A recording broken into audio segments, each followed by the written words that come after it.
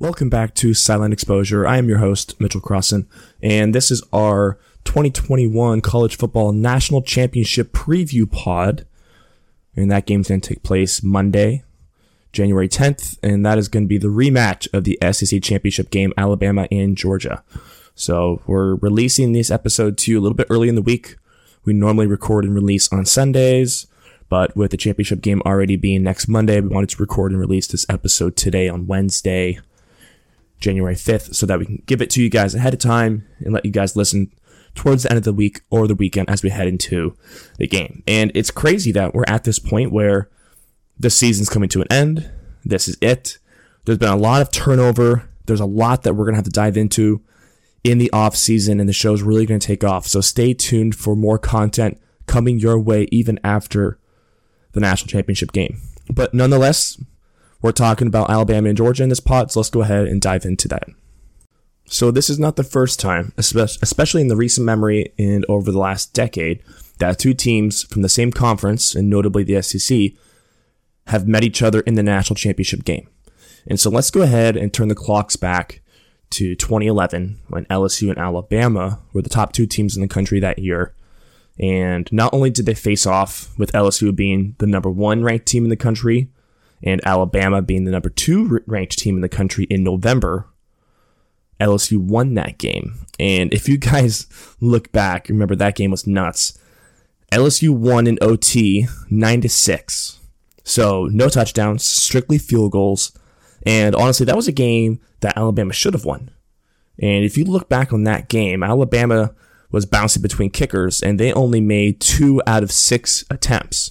When you only lose by 3 points, and you missed 4 field goals, that's the game right there. So that was a telltale sign to tell us what should come, assuming these teams met later on in the year.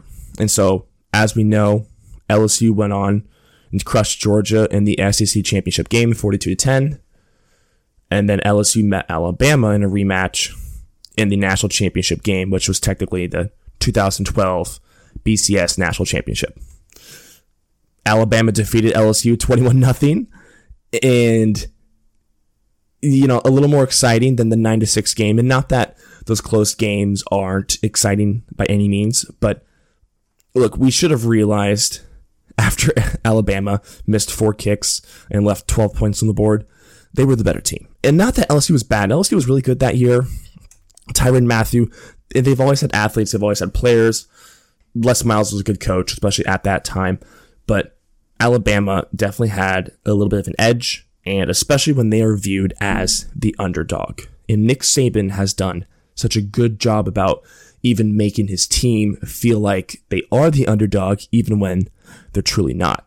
We all saw his comments and Will Anderson's comments before the Cincinnati game in the CFP semifinal last week. They really felt disrespected. And you know that Nick Saban is sitting there and telling his team and his defense, hey, you know, Cincinnati is really good and people are really hyping them up. Desmond Ridder, you know, they got those fancy DBs, Sauce Gardner and Kobe Bryant. You know, it's a really good tandem. They're really good. And so he makes his team feel like they're the underdog, and they believe it. And they completely buy into it. And we see what happens, whether or not they believe they are the underdog or if they truly are, and they go out and they dominate their opponents. So now let's fast forward a couple years to the 2017 season, which was the 2018 College Football National Championship game, where Alabama defeated Georgia 26-23 after being down 13-0 at halftime. And this was in overtime, by the way. And as we remember, starting quarterback Jalen Hurts was benched for backup Tua Tagovailoa. And in halftime, Georgia gets the ball first, kicks a field goal. They come up with that big sack when Alabama has the ball on offense, all the momentum going Georgia's way. It feels like, oh my gosh, are they actually going to do it? And then the very next play, freshman to freshman connection with Tua Tagovailoa hitting Devontae Smith down the sideline. Game over, championship over, took the wind out of the room completely, and Georgia found itself in a similar spot that they've been in years past. And look, we know this isn't the first time Alabama has done this. But again, you know, at that game, Nick Saban knew going in, look, if we're struggling at halftime, we're not going to think about it. We have a guy that can throw the ball really well. We have all these great offensive weapons, including Devontae Smith.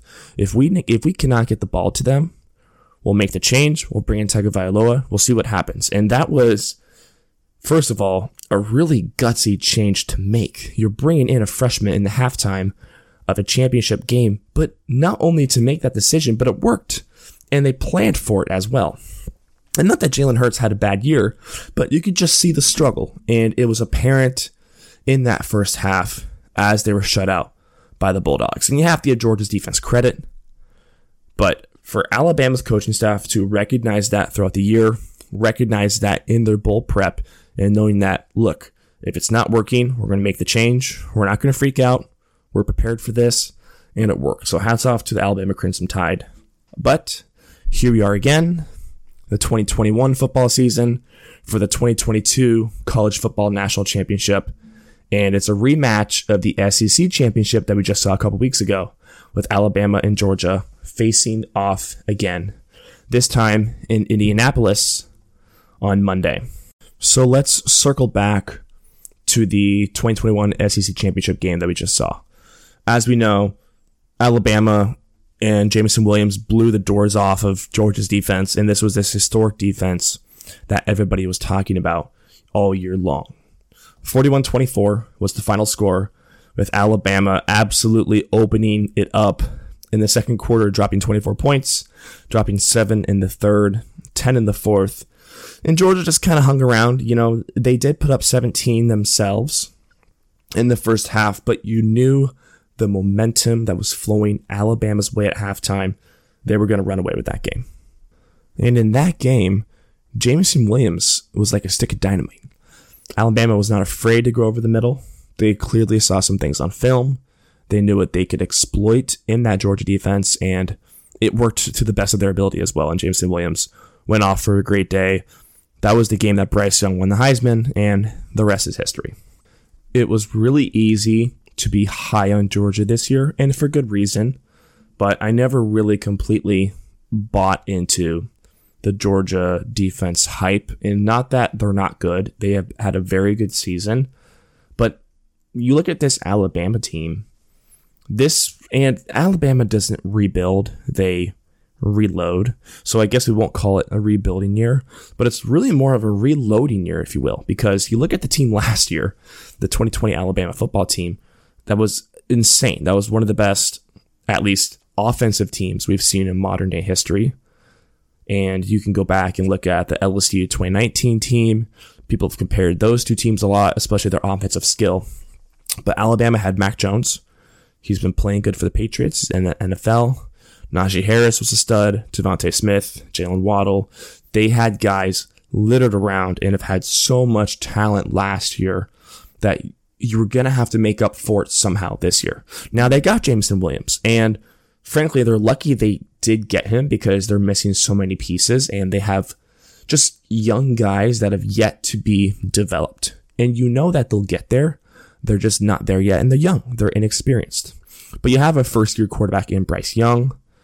You have, I guess you could say, unproven running backs, but now we know with Brian Robinson and what he did as a fifth-year senior in the CFP semifinal, with finally having his coming-out game, if you will, after waiting and sitting and just waiting for his time around, and he finally got that. But this is a team that has flaws, and we've seen those flaws throughout the year. They have not been dominating their competition. They beat Florida by 1. Florida's not a good team. They struggled to run the ball against LSU. LSU is not a good team. They struggled against Auburn on the road. Now, that was a game that we were highlighting earlier in the year, and actually, I wanted to pick Auburn to beat Alabama in that game, not only because Auburn has proven that they're able to pull out a win in that rivalry every couple years, but on the road, night game for Alabama, hostile environment. Auburn has the Bo Nix veteran quarterback, and I felt like they were due for another win. Now, Bo Nix got hurt. That changed things up, but even then, it took Alabama a couple of overtimes to go in and win that game. Another key ingredient to Alabama struggling is their offensive line. Their O-line has not been great. It's improved And now part of that you do have to give Bryce Young for being very calm in the pocket. You know, it almost feels like his brain and the way he's able to work through his reads is almost one of his biggest attributes. And I would say the same thing about CJ Stroud with Ohio State's quarterback, where he's not an absolute stud. He's not a true dual threat quarterback, but the way he can process information and pick up a scheme and dissect an offense, Bryce Young and CJ Stroud feel similar in that regard. Bryce Young definitely has a little bit more of a dual threat ability, can run the ball a little bit better. I know that they don't really use him in the run game too much, and you don't have to when you have Brian Robinson running for 200 yards against Cincinnati. I don't think Brian is going to do that against his Georgia defense. I would be very surprised. But the point is, Alabama is not just going to beat you with their absolute studs and their 5-star talent across the board. I do think the Bryce Young to Jameson Williams connection is real, and now we have tape on what we can do to make it work if you're Alabama. Now, same can be said for Georgia. You know what went wrong last time. Let's see how you can go back and fix it.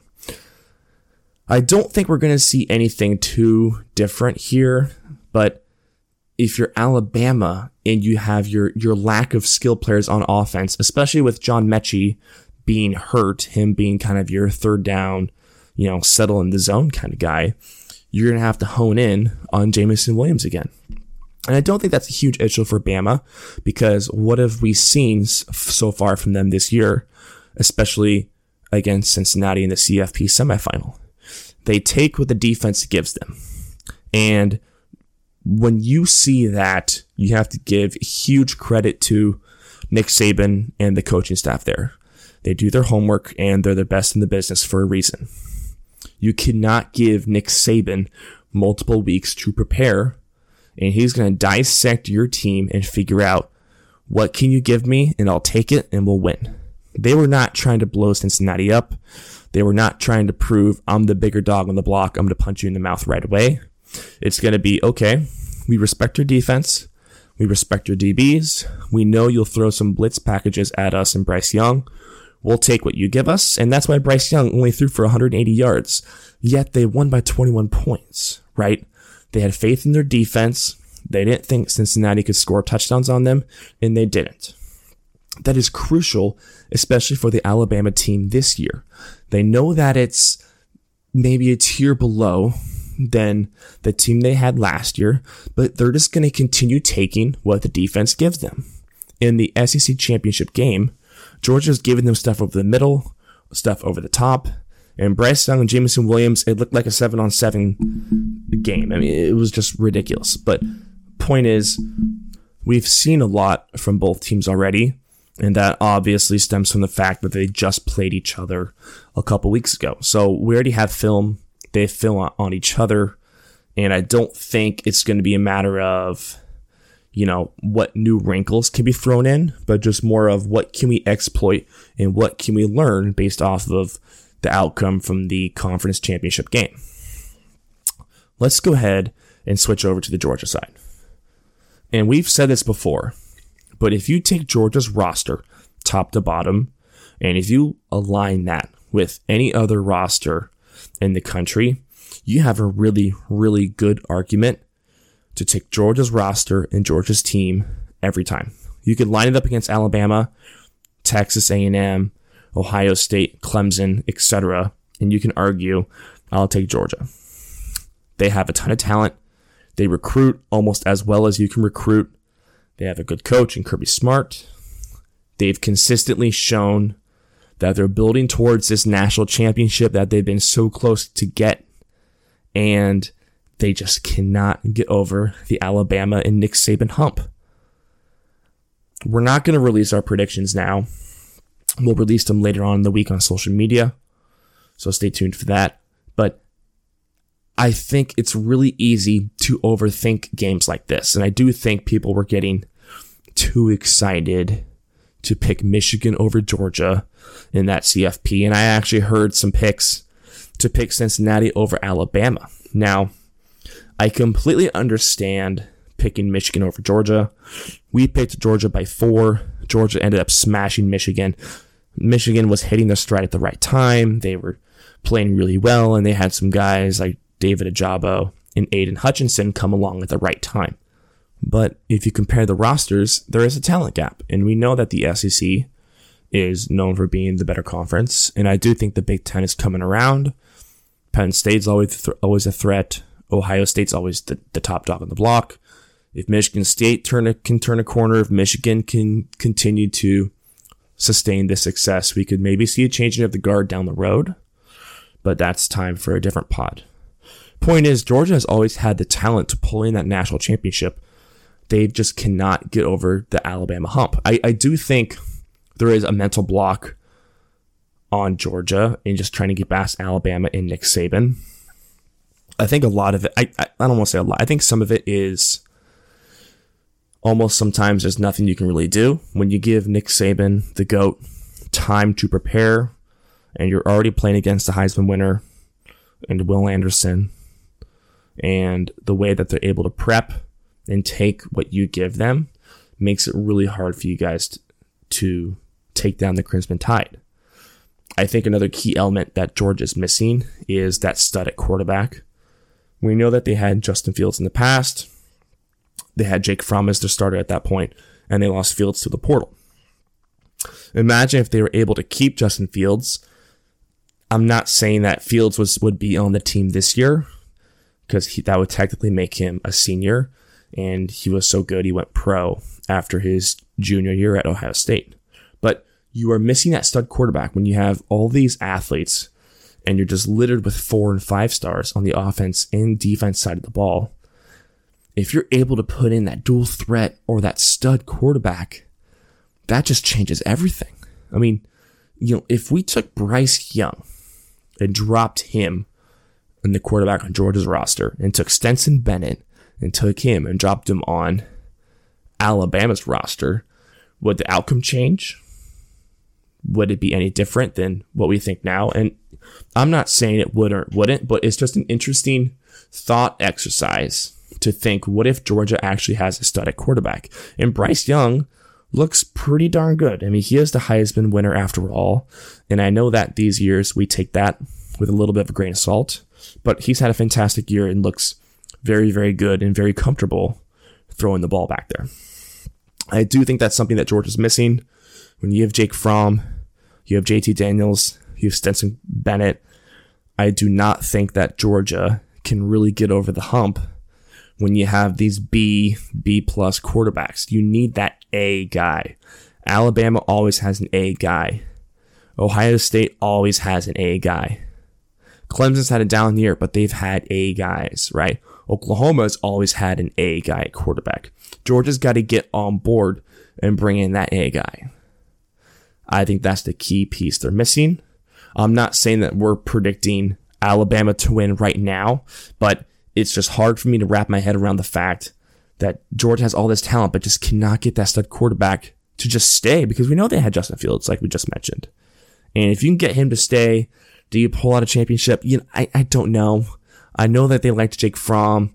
He was the reason why they made it to the championship game in the 2017 season. Now, I know that Georgia's defense was very good that year as well, but remember, everybody was very excited of Jake Fromm and his progression, and he just didn't progress the way a lot of people thought he would. And then now you're stuck in this rut of JT Daniels and Stetson Bennett. Now, I'll say it. If Stetson Bennett goes out there, throws for 330, 3 touchdowns and no picks, I'll tip the hat. I'll apologize. And hey, you had a hell of a game, right? There's not much I can say. But until I see that against Alabama, I have no reason to think that Georgia's going to get over the hump. I think it's the Crimson Tide, and I think it just puts in Alabama in a really good spot when they already know who their opponent is, and they already have the success lined up from a couple weeks ago to look back on. Okay, so that is going to do it for this episode in our preview of the 2022 College Football Playoff National Championship game in Indianapolis, coming to you Monday night. Nonetheless, even though it's going to be Alabama-Georgia 2.0, still a very excited game. so much talent on both sides of the ball. We'll see if the Bulldogs can get over the hump. We'll see if Nick Saban is able to pull in yet another ring and keep his dynasty afloat. And, we all know that he's done an incredible job. But look, he's already lost to one former assistant this year with Jimbo Fisher at Texas A&M. And this Alabama team is vulnerable. So we'll see if Georgia is able to capitalize and learn from their mistakes that they made in the SEC championship game. With that being said, our next pod will be released after the championship game. We're still working on timing, but it'll just be the recap of the championship game and a look ahead into the offseason, which we are very excited about here at SE. And to give you some insight into that, we're going to continue releasing episodes on Sundays in the offseason, and we're going to be taking a deep dive into one Power 5 program per week, exposing the specific details of that Power 5 program. So we're going to be covering the big dogs from each conference. And the reasoning and the thought process behind that is, one example is you hear a lot of Michigan State and Kenneth Walker III from this year, and how not only did Michigan State get Kenneth Walker from the transfer portal, but they built almost their whole team this year from the transfer portal. And then the info kind of stops there. So for me, what I want to know is, okay, why did Kenneth Walker enter the transfer portal? He was at Wake Forest before. Okay, why did he leave Wake Forest? Let's go back a little further. Why did he choose Wake Forest? How was his playing time there? How did he perform there, etc.? And then you want to dive into and look at, okay, who are the other guys he got from the portal? Where did they come from? Why did they get them, etc.? And so we're going to be doing a deep dive into one Power 5 program each week, and it's going to be very exciting. We're also going to touch on some bonus pods throughout the offseason as well, and more info will come on this later.